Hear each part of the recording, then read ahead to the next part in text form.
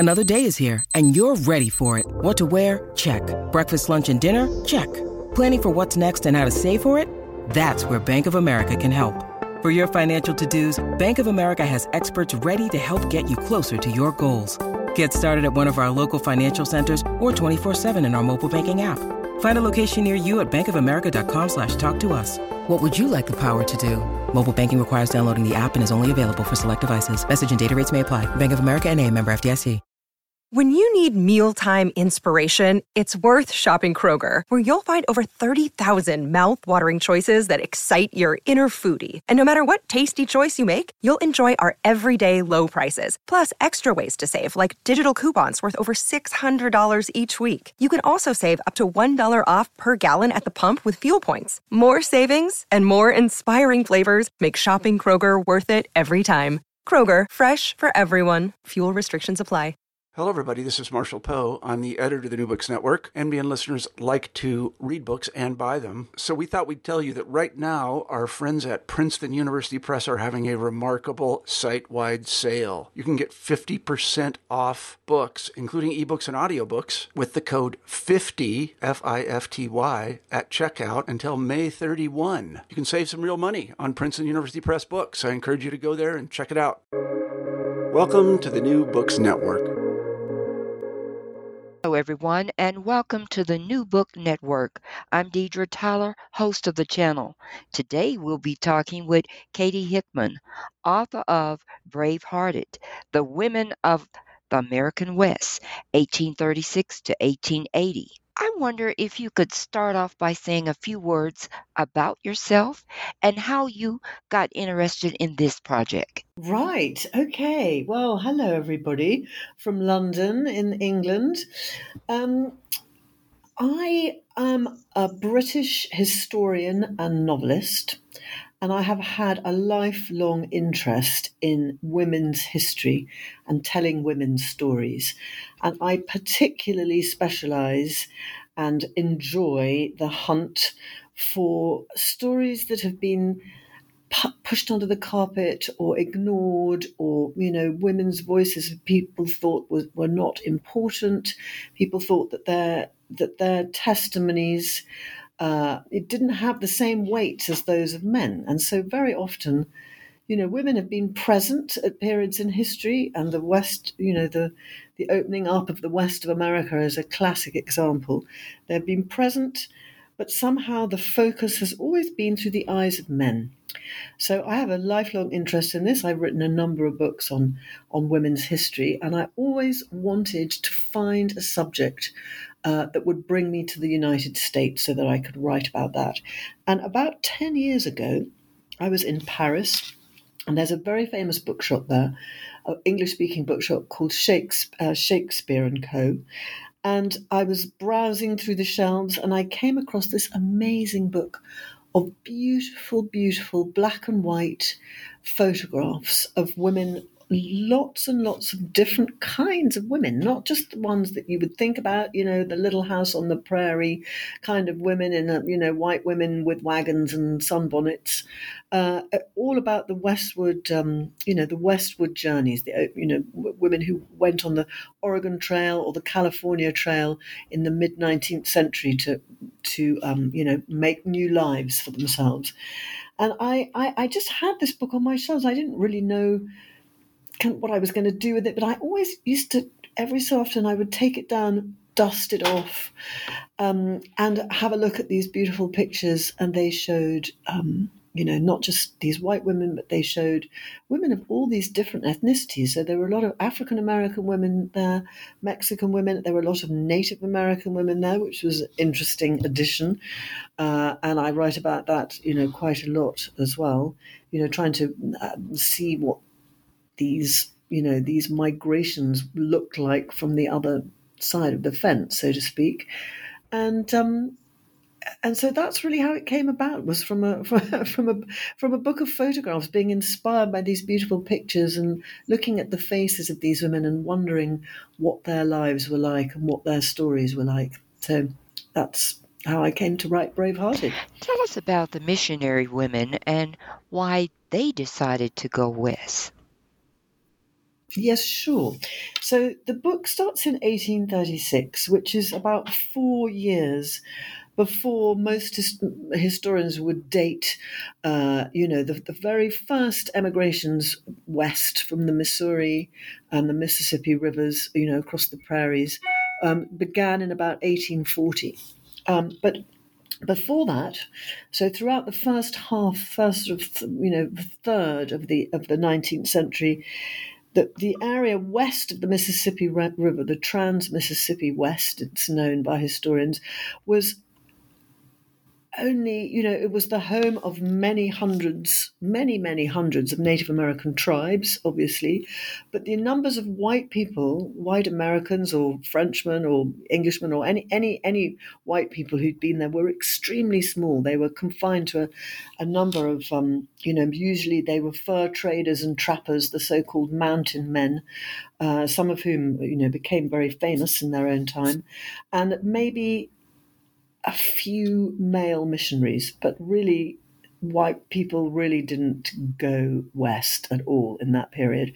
And certainly no women went west. And in fact, it was thought to be an impossible journey. It was a really long journey. If you can imagine, from the Missouri River, so the so-called jumping off spots were at places like Independence, Missouri, and St. Joseph, those little towns on the river.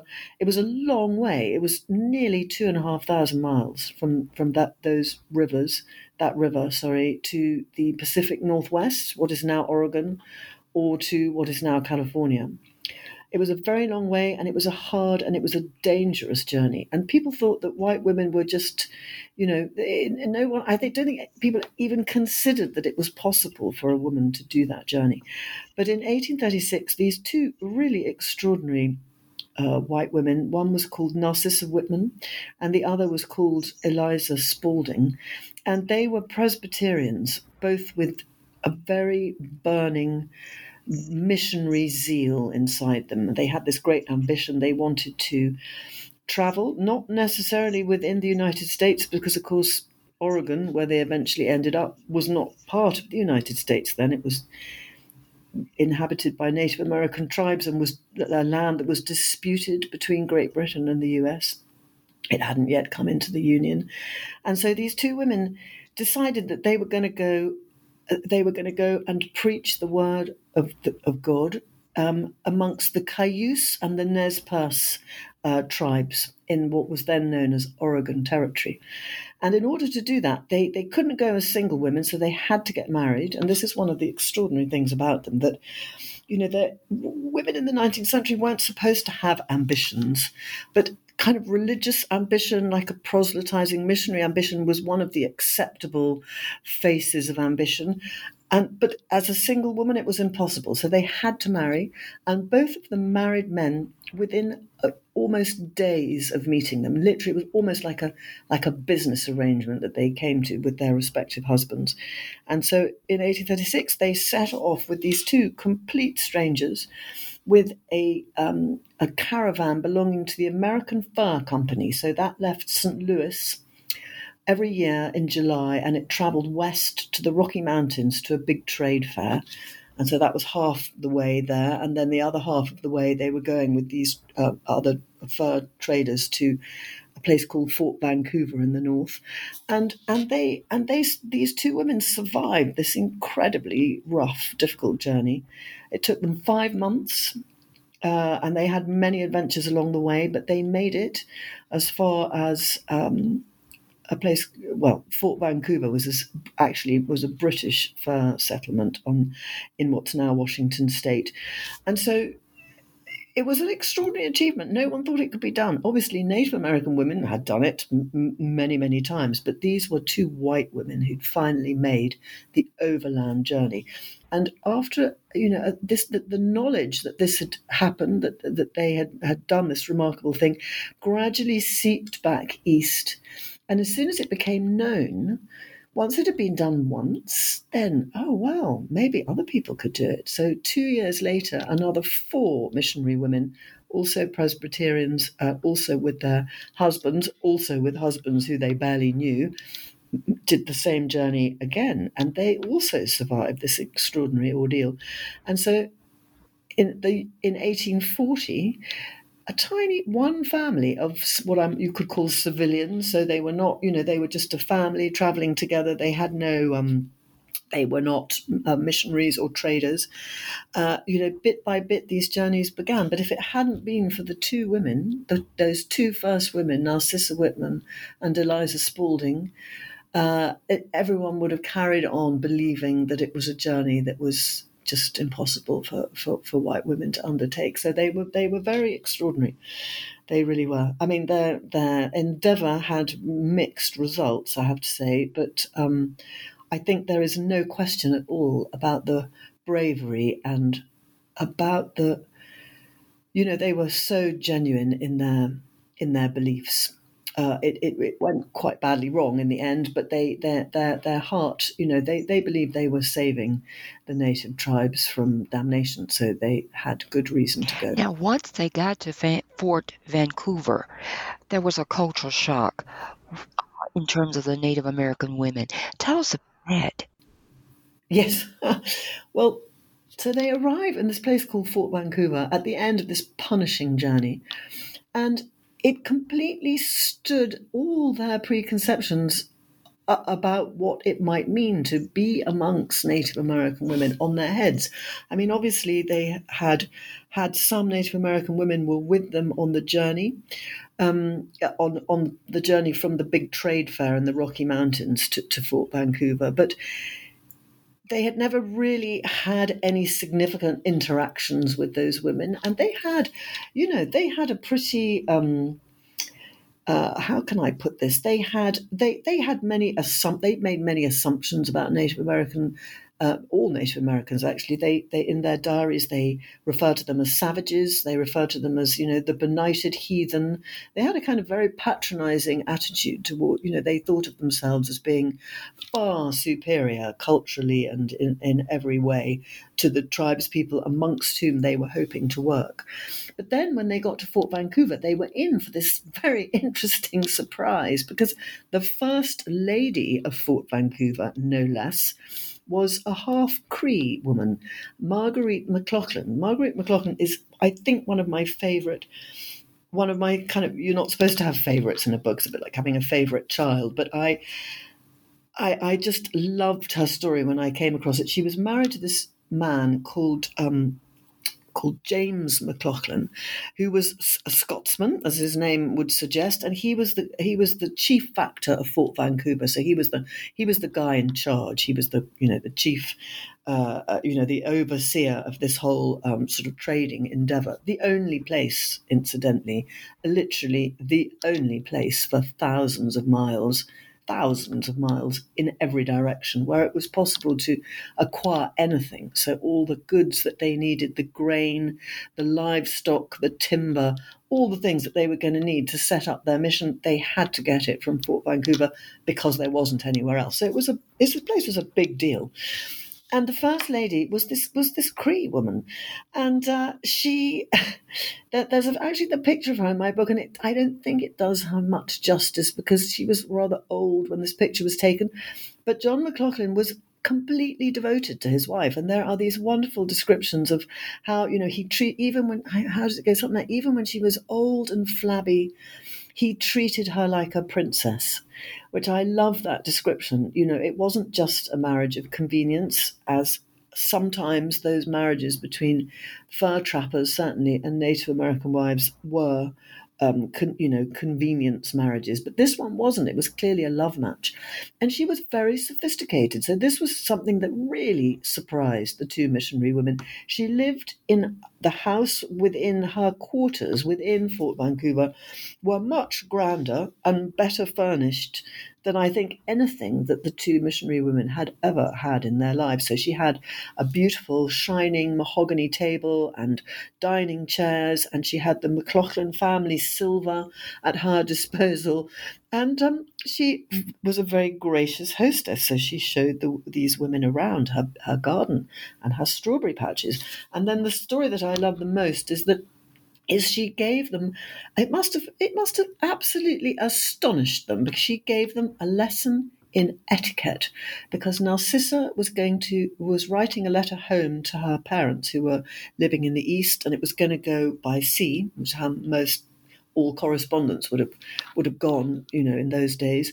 And she was about to seal her letter by licking a wafer. I think a wafer is like a kind of, little piece of paper that you stuck your letter down with. And Marguerite said to her, no, my dear, you mustn't. It's terribly rude to send spittle to a friend. You mustn't do that. Here, have my family crest. Oh, it was her husband's family crest. Here's some sealing wax. She lent her some sealing wax and the gold family crest of the McLaughlin family for Narcissa to seal her letter with. And so she didn't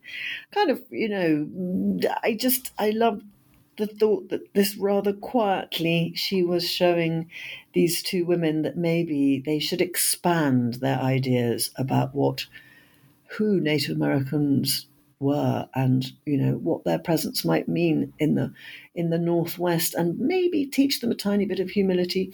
That's how I like to see it. And Narcissa writes in her diaries how much she loved Marguerite McLaughlin, who was obviously a very kind woman, and everyone who knew her loved her.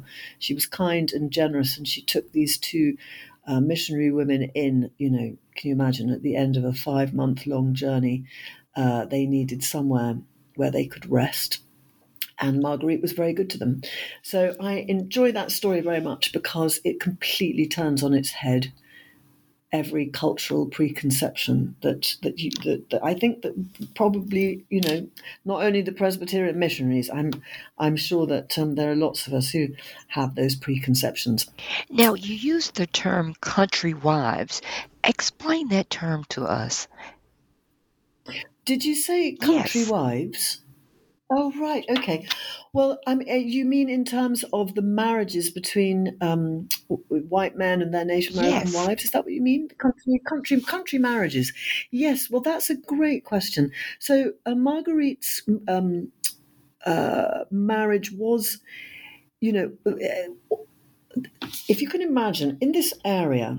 So you're talking about the Pacific specifically, well, actually anywhere that was in the Trans-Mississippi West, I believe, anywhere that white men went, they very often acquired Native American wives. And these were known as country marriages. And what that meant was that they very often were not marriages in the way that we would consider it to be a marriage. So they weren't marriages that were done in church, for example, because there were no churches. There wasn't anywhere for them to be married. Or there was no paperwork. There was no bureaucracy. They were not marriages in the commonly accepted kind of, Euro-American sense of marriage. But they were very frequent, nonetheless. And these were undertaken often by the fur, in fact, almost always by the fur traders and trappers, because it conferred, the men were the ones who gained by these marriages. So they were often strategic in their aim. If a white fur trapper married into a particular tribe, he was then able to have free range over that tribe's lands. He was able to trap as much as he wanted. He kind of wouldn't get into trouble with the indigenous people. So it suited him. Often the system was open to abuse. So, there would be men who would make these marriages, and they would already have a white wife and a white family back east somewhere. And the country marriage was probably only a temporary marriage. It wouldn't last that long. And then the man, when he went back east, he would often abandon his wife, and often they had children as well. But the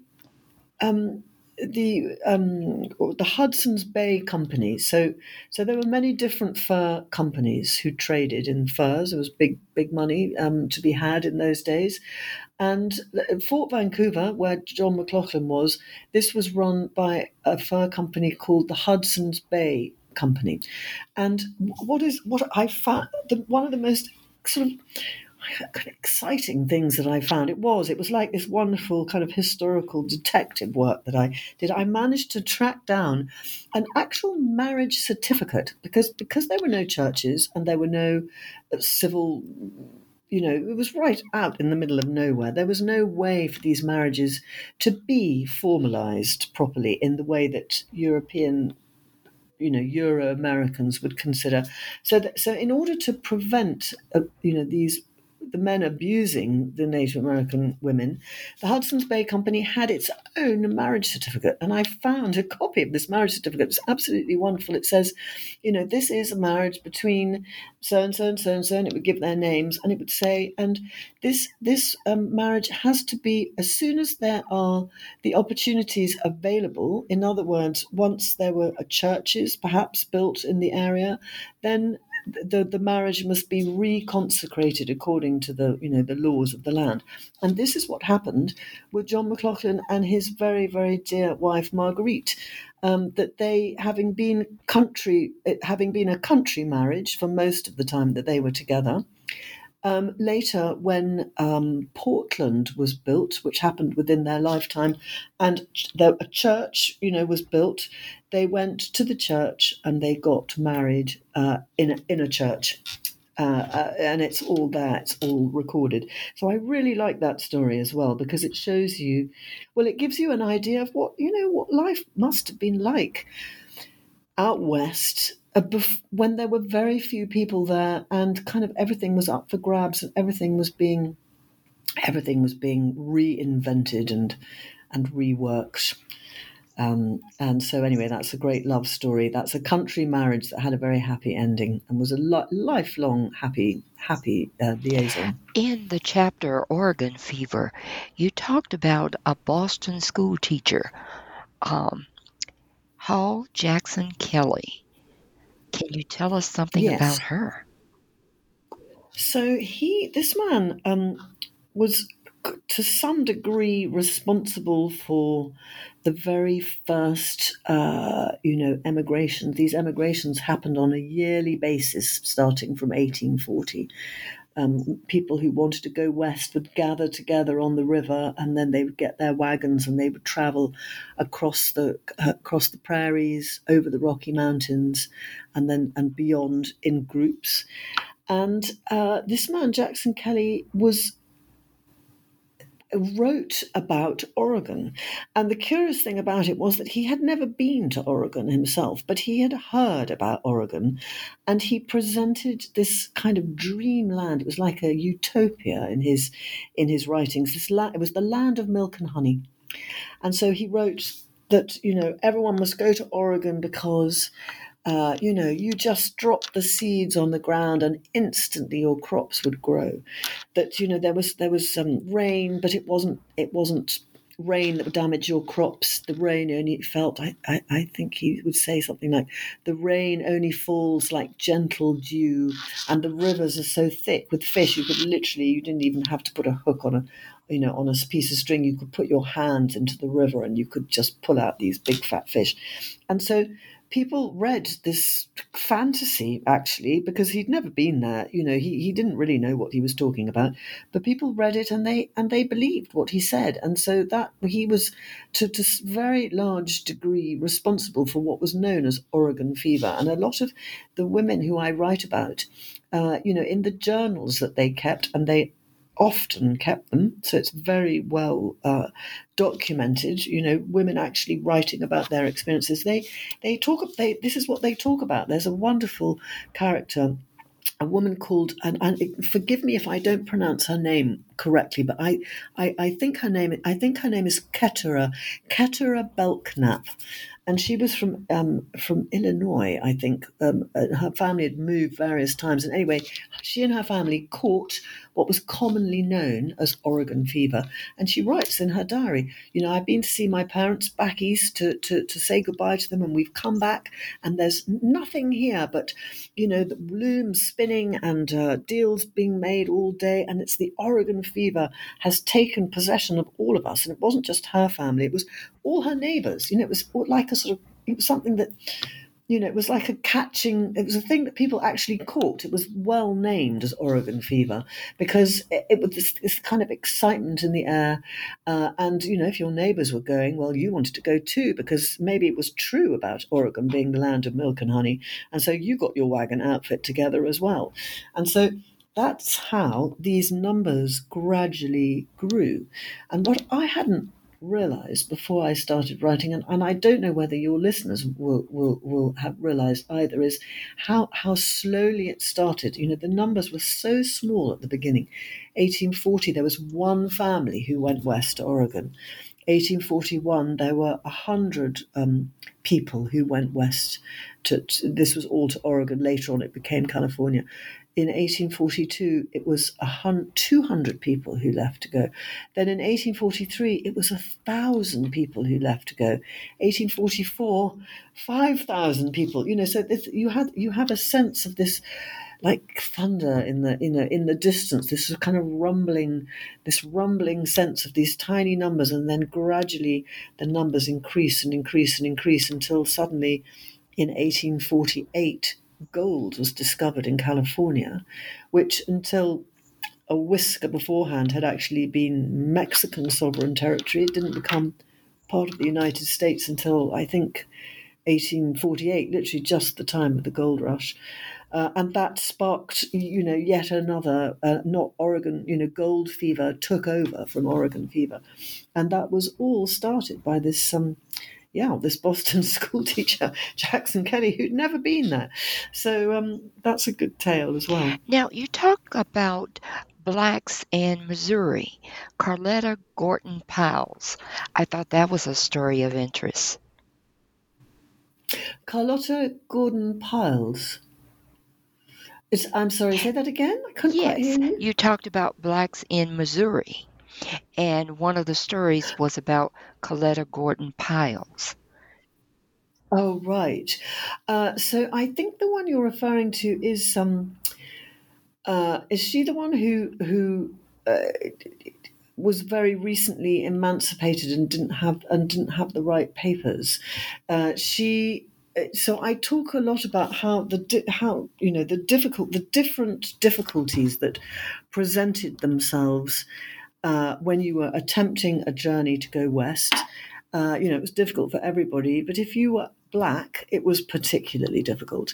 Missouri was a slave state in those days, and so there was an assumption, if you were an African American, that you were a slave, an enslaved person, and the onus was on you to prove that you were not, if you were a freed person.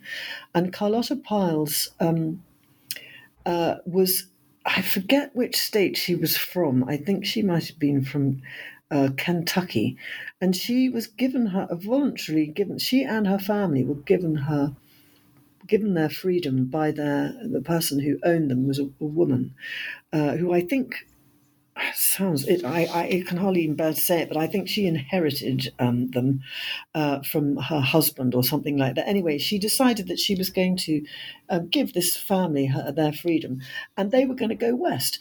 But it was extremely dangerous for them to go to Missouri because you had to have papers to prove that you were free.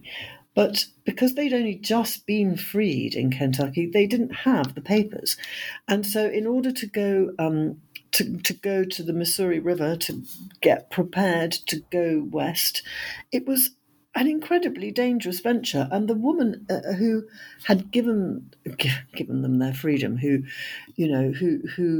in whose family they had been before then, whose name I actually can't recall at this exact moment, but she said that she would go with them. She would travel with this African American family. It was Carlotta and her husband and some children, and they went all the way to St. Louis, and then they found a man. People would hire themselves out as like kind of bodyguards to accompany black families because it was so dangerous for them, because there were bounty hunters out there who would try to prey on these people and take them back into captivity. And so the woman ended up paying this man a large sum of money to get this family, Carlotta Piles' family, across the border, across the frontier. It wasn't a border as such. And he turned around on the day and said, well, you're going to pay me $100, but actually I want $150. $100 isn't enough. And of course, at that point, what can you do? You are totally dependent on this man. And so the woman, to her eternal credit, paid up.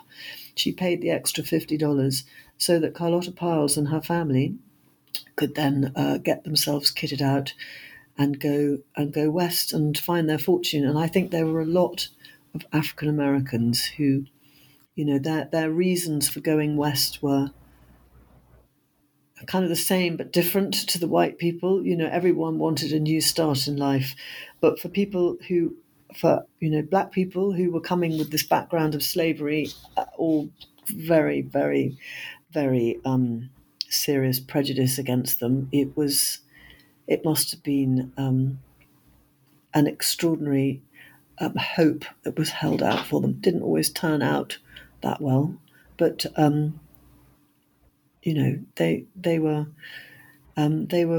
brave. Now, looking at the wagon train, there was a lot of people who got sick. Babies were born and camp sickness. Tell us all about that.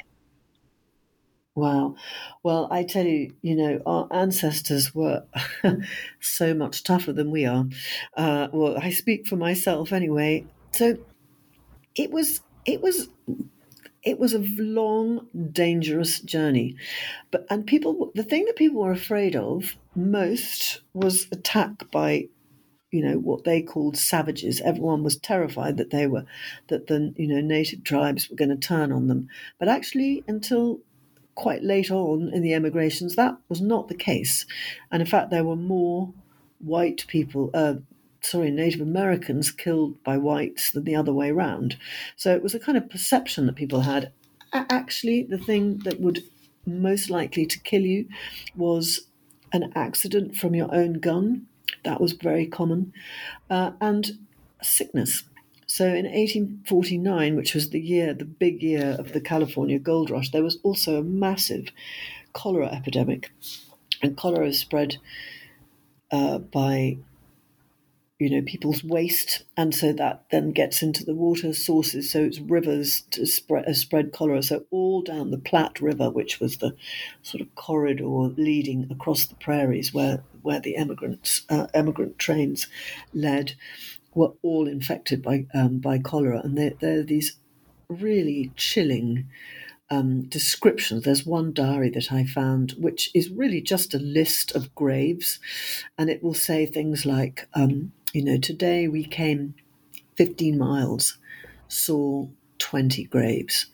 Today, we traveled on another 5 miles, saw another 25 graves. People would pass, people who would, they knew, if you knew that someone in your party was going to die, often people would dig the grave before the person had died so as to save time. You had to be really quite brutally practical in these matters. And of course, for women, with the pregnancies that they endured and the children that they gave birth to en route, because in the 19th century there were so many taboos around childbirth and pregnancy that no one talked about it.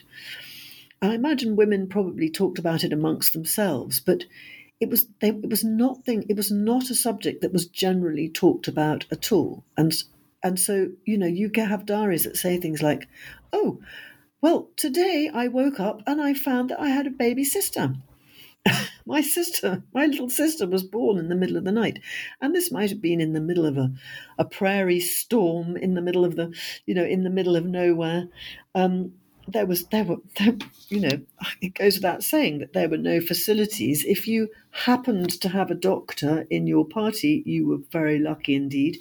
Usually it was women friends helping other women. There's one incredible description I came across, which is of exactly that. It's of a woman giving birth in the middle of a storm, in the middle of the prairies, and it describes how her women friends were wading around. They had to put her they had to put her sort of mattress, the pallet that she was lying on top of a couple of chairs to keep it off the ground.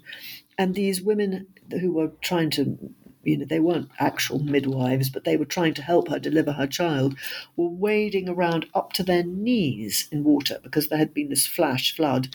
And of course, if a baby is on its way, it doesn't matter what's going on around about, the baby's going to come.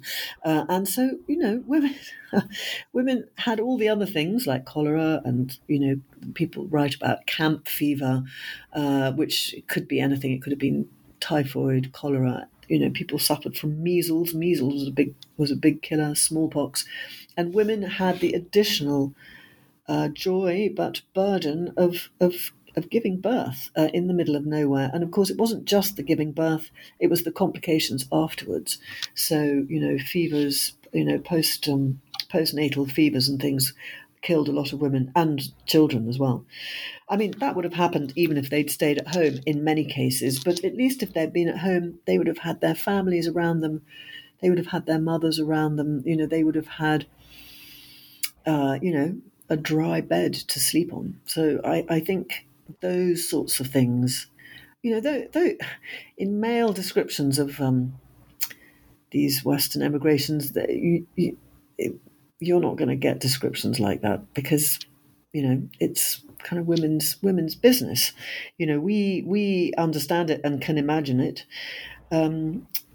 but it was doubly tough for women, and they were a hardy lot. Now, you talk about the Sagler family and their disasters. That was so sad. Yes. So the Sager family actually was one of the Sagers, Catherine Sager, who wrote in her diary, "Oh, and today I woke up and there was a baby sister."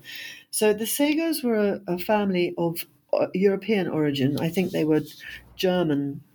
They were originally German, and they were in one of the very early emigrations, 1844.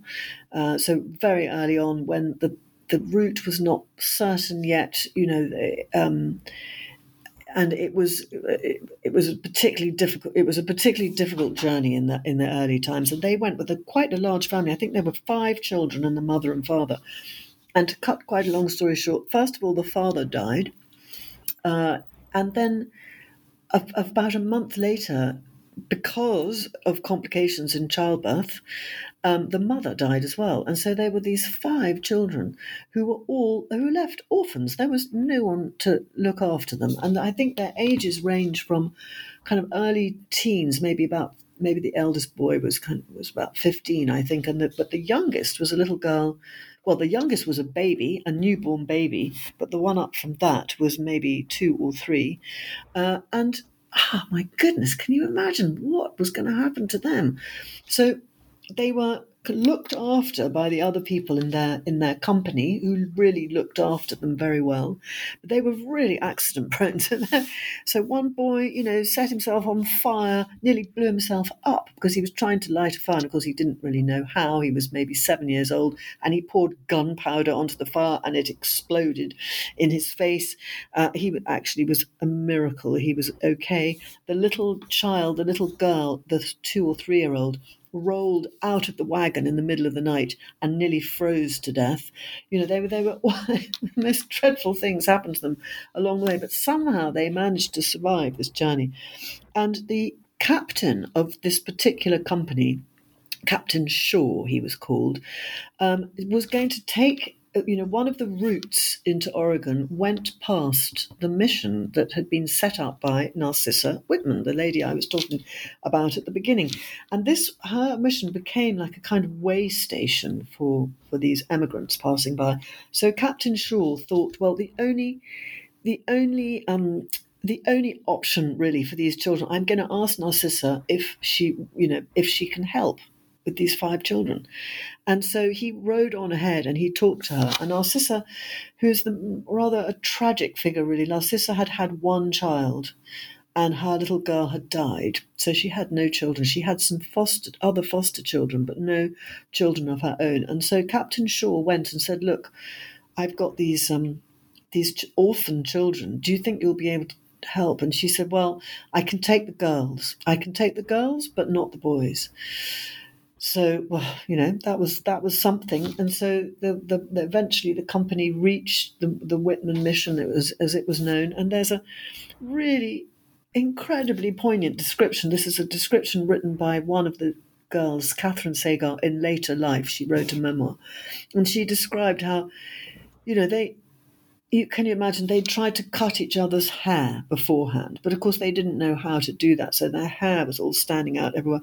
Their clothes were in rags, their shoes were falling off them because they'd walked so far. So they were in a terrible state, these children, and they thought they'd lost their parents, and they thought that they were going to be part, and they just stood watching Captain Shaw and weeping and hiding underneath their wagon.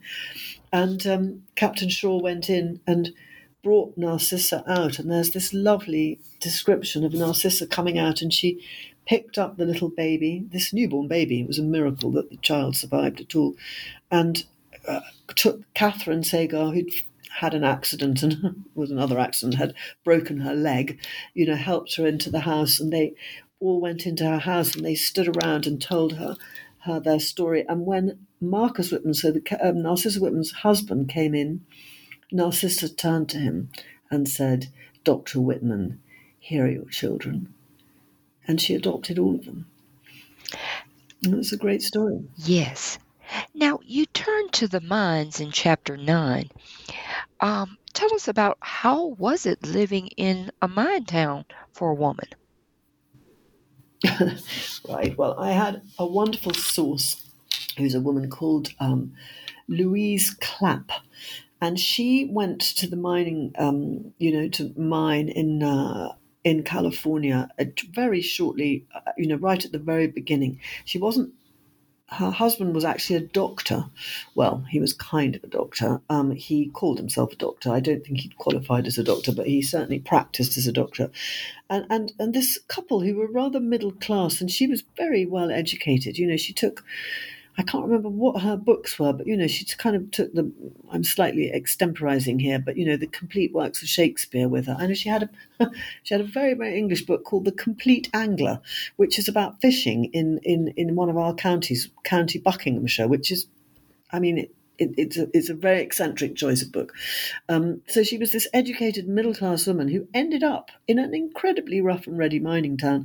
And she wrote a series of letters back to her sister in the East, which were later published in a magazine. And she called herself, she had a sort of, nom de plume, she called herself Dame Shirley.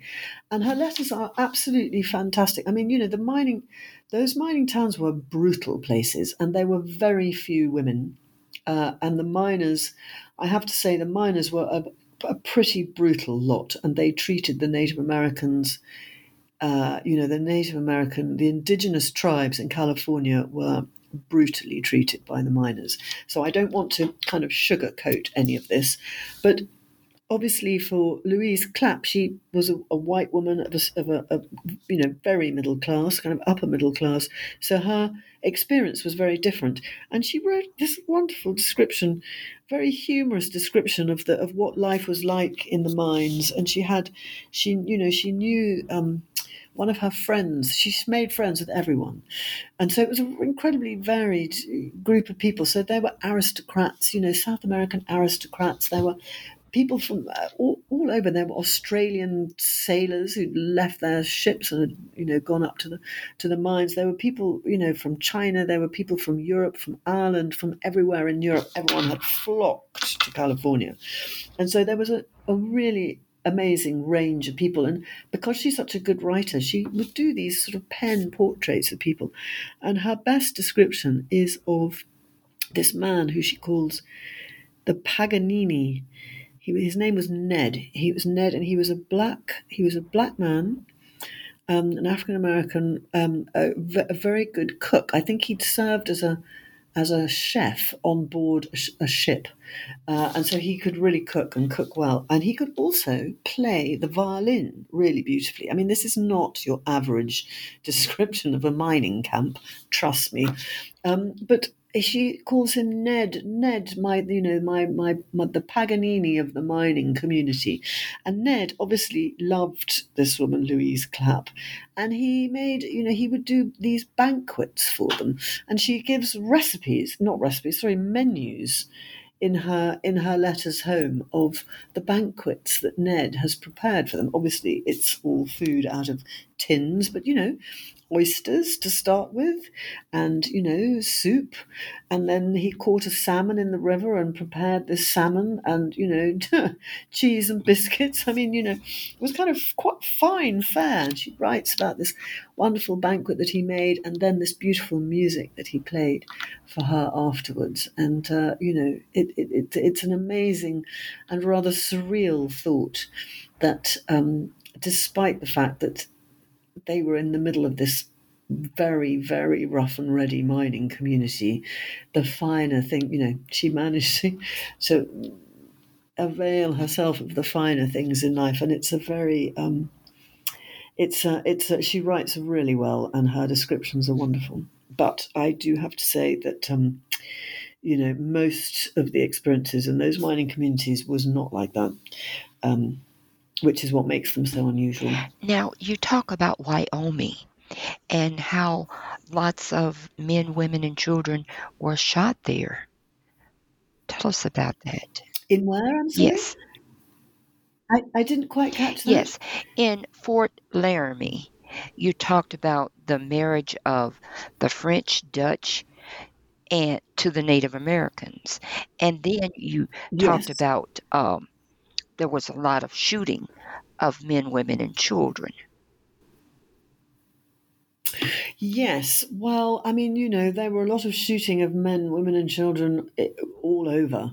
I mean, just to put this in context, in roughly the first 20 years of these emigrations happening, the West was opened up to white colonization, really, is what it was, over quite a long period, a period of about 40 or 50 years. So, and obviously at the beginning, the circumstances were different from how it was in the middle or at the end. So at the beginning, the indigenous people, the tribes people of the prairies, for example, quite welcomed the emigrants who were going past because they could trade with them, and they didn't see them as a threat, but when the numbers started to really mount, and, in the second year of the gold rush in 1949, 50,000 people made their way across the prairies. So it began to affect not just the pasture for the bison, but it began to affect the migratory patterns of the bison. So the native tribes were dependent on the bison, and there were 30 million bison, there's that estimate, in the 1830s, before the emigrations began. And by about the 1870s, they were pretty much extinct. So that was the impact, the environmental impact that these emigrations had, amongst other things. So you can imagine how, from feeling quite friendly towards the any white people they saw along the trails, the indigenous people began to wonder whether it was such a good idea. And so then there was a period of quite a lot of warfare between, particularly the Plains tribe. So in the old days, they were called the Sioux. They are obviously the Lakota people, which are a number of different groups making up the Lakota. Lakota is just one among many. That's one example. And so the Fort Laramie that you mentioned, so again, there were many country marriages between the fur trappers around. So Fort Laramie, just to put it into a geographical perspective, Fort Laramie is it in Wyoming now? Yes. You probably know better than me. I mean, I just know it. I know it as a place on the map. So yes, it was right slap bang in the middle of both the Oregon and the California trails were the same, until after the Rocky Mountains, and then they split. So Fort Laramie was a very important It was a trading post like Fort Vancouver, and then later on it was bought by the U.S. Army when the American government decided that they needed to protect their interests along the trails, and it caused a war between the white colonists, the white settlers, and the native tribes, and there were, I mean, there were many. There was much brutality and many incidents like that. It's difficult to call out one in particular because actually there were many of them, and the Native Americans fought back very, very successfully for quite a long time, which is something that I hadn't realized. And they also killed white people, and the same was meted out to them. But what gave the Euro-Americans, so the white settlers going west, I think what gave them the edge eventually was the fact that they built the Transcontinental Railroad. So it is extraordinary. 1840, there was nothing. I mean, nothing. There was, a known route known to Native Americans and to a handful of white traders. And, by 1869, so it's 40, 50, 60, 70, that's just 30 years later, there was a railway line leading all the way from Omaha, Nebraska to Sacramento in California. It's a quite extraordinary fact. And before that, there'd been the Pony Express, but it was incredibly fast. But the point about the railways is that you could move troops around really quickly.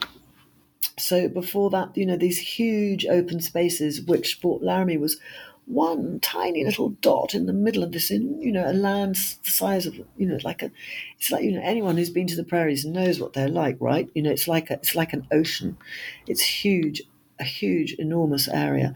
And so, the Native American tribes could easily just disappear off, and they couldn't be found by the American troops. But once you had the railways there, you could move people around much more quickly.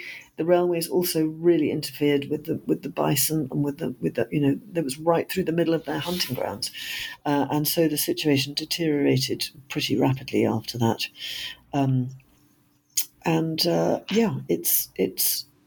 It has so many different things. This story, the story of the westward migrations. It has so many stories of incredible resilience and incredible bravery, and people really surmounting these incredible difficulties. Women just keeping going under very, very testing circumstances, but also a very big human cost was paid by the indigenous people who were living there originally, whose lands were taken from them. Now, you talk about so many women in the book, but I want you to tell us quickly about Olive Oatman. Olive Oatman. Well, Olive Oatman is a very interesting was an incredible person. So Olive Oatman was a young American woman. Her family were Brewsterites, so they were a splinter branch of. They were Mormons, but a different, like an alternative branch of Mormons who followed this man called, I think his name was James Brewster, and they. So James Brewster led a party of people to go down south to what is now Arizona to found, a bit like Salt Lake City was founded by, having a senior moment now, Brigham Young. James Brewster wanted to do the same thing in Arizona, so he took this party of people. Anyway, to cut a long story short, they all fell out with one another, and various things happened, and Olive Oatman's family ended up travelling on their own all the way down south in Arizona. They were on their way to California. They ditched the idea of the land of Bashan. They just wanted to get to California by the southern route. And along the way, they were attacked by a group of Yavapai Native Americans. And Olive's entire family, apart from one sister, were all massacred by this tribe. And they were taken into captivity. And they had a year, a very, very bad year, when they were taken as slaves by this tribe, which was I was going to say it's a common. It wasn't very common, but it was not.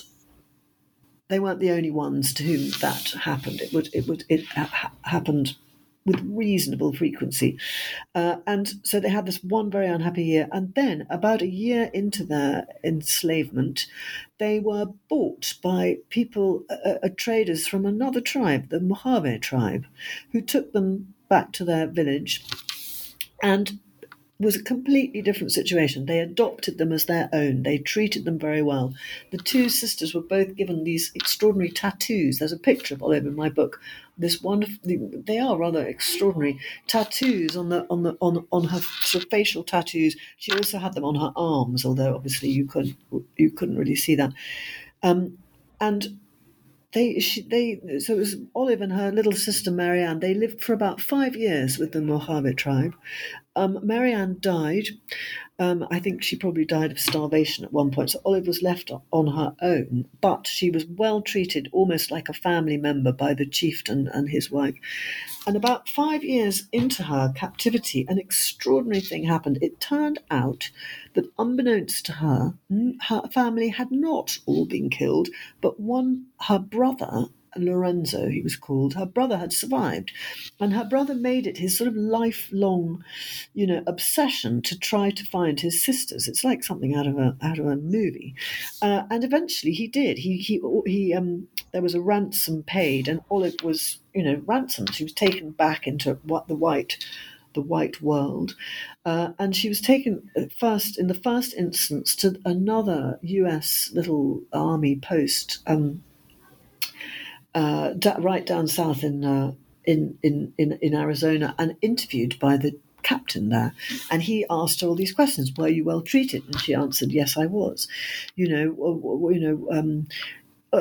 lot of questions about the treatment that she received at the hands of the Mojave, and she said absolutely unequivocally she'd been well treated. She was treated like a daughter of the chieftain's family.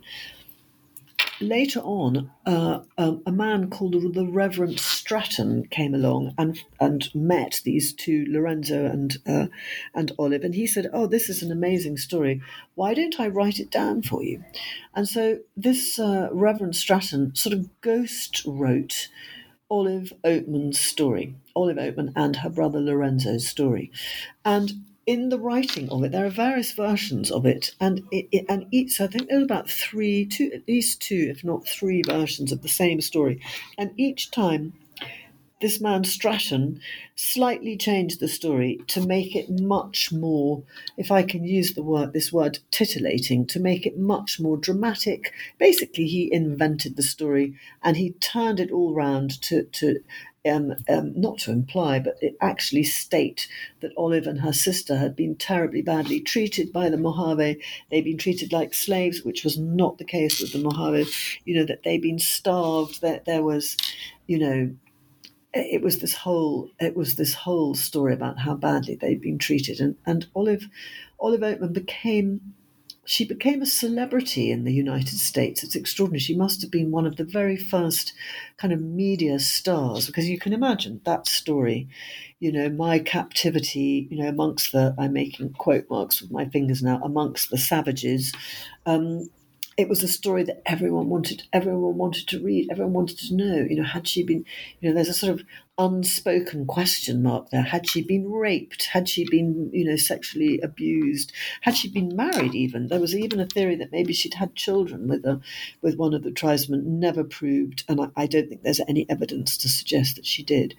But it's a very interesting and quite chilling example, really, of how this story was taken and then used almost like propaganda. So instead of telling the true story, which would be, admittedly, one tribe had massacred her family, but then she was essentially saved by the Mojave and treated very well by them. But that was never acknowledged. It was all used as a story to kind of shore up people's idea of what Native Americans were, that they were, this savage barbarians who would do terrible things to white women. So it played into all the fears that white people already had. They kind of fanned the flames in a way that wasn't at all helpful for the native tribes. And Olive is a rather, when she ends up, she's a rather sort of almost sad figure, because you wonder if it was really her intention to kind of, Stratton took her on the road, and he really worked her hard, and he made money out of her. She was a money-making machine as far as he was concerned. So it's an interesting story, but a sad one too. Now, after people read your book, what is the message you would like your reader to leave with? Oh, well, that's such a good question. I think someone asked me the other day about, because the book's dedicated to my granddaughter. I have a little 5-year-old granddaughter and a daughter who's now 23. So two modern young women, one modern young woman and one little girl who's going to grow up to be a modern young woman. What would the advice be for them? And I think it's you are. I think you are capable of so much more than you think you are. Don't be afraid. Don't be afraid of what life throws at you, because you will find so much strength within yourself that you didn't know you had. I think that would be one message. And I think the other message is, don't we make assumptions about people based on their ethnicity and what they look like and what class we think they come from. But we all do it. We all do it. We all have ideas in our head, preconceived ideas in our head about what people are like. But as soon as you start to listen to people's stories, you start to see them as human beings, not so much, not so unlike you or I. And that was, I think when you're talking about, it was the white settlers going west, meeting Native American tribes. It was a huge, huge culture clash. And neither side really understood the other side. And I think that's really the lesson. It's take time to listen to people and to find the common ground. We all have common ground. We all have, and I think women are particularly good at that, is what I would say. Well, I've taken up enough of your time. Can you tell us the next project you'll be working on? Oh my word. Do you know what? For the first time I've been writing, I don't even want to tell you how many decades I've been writing for now. This is my 10th book, Bravehearted, and I'm having a little break. But I tell you what I am hoping to do. I did one road trip. When I was doing the research for this book, I followed the California Trail from Independence, Missouri. I went all the way along to San Francisco. And next year, I want to come back and I want to do the Oregon Trail. That's going to be like my little treat to myself. And I'm having a little, just a small break. But I would like to write another book that's set in the States again. I really, enjoyed, perhaps isn't the right word, but it was so absorbing writing this book, and I was so gripped by the stories that I was uncovering, and I think I would like to write another one that's set in the States, but I don't know what that is yet, but maybe when I come and do the Oregon Trail, I will get some ideas then.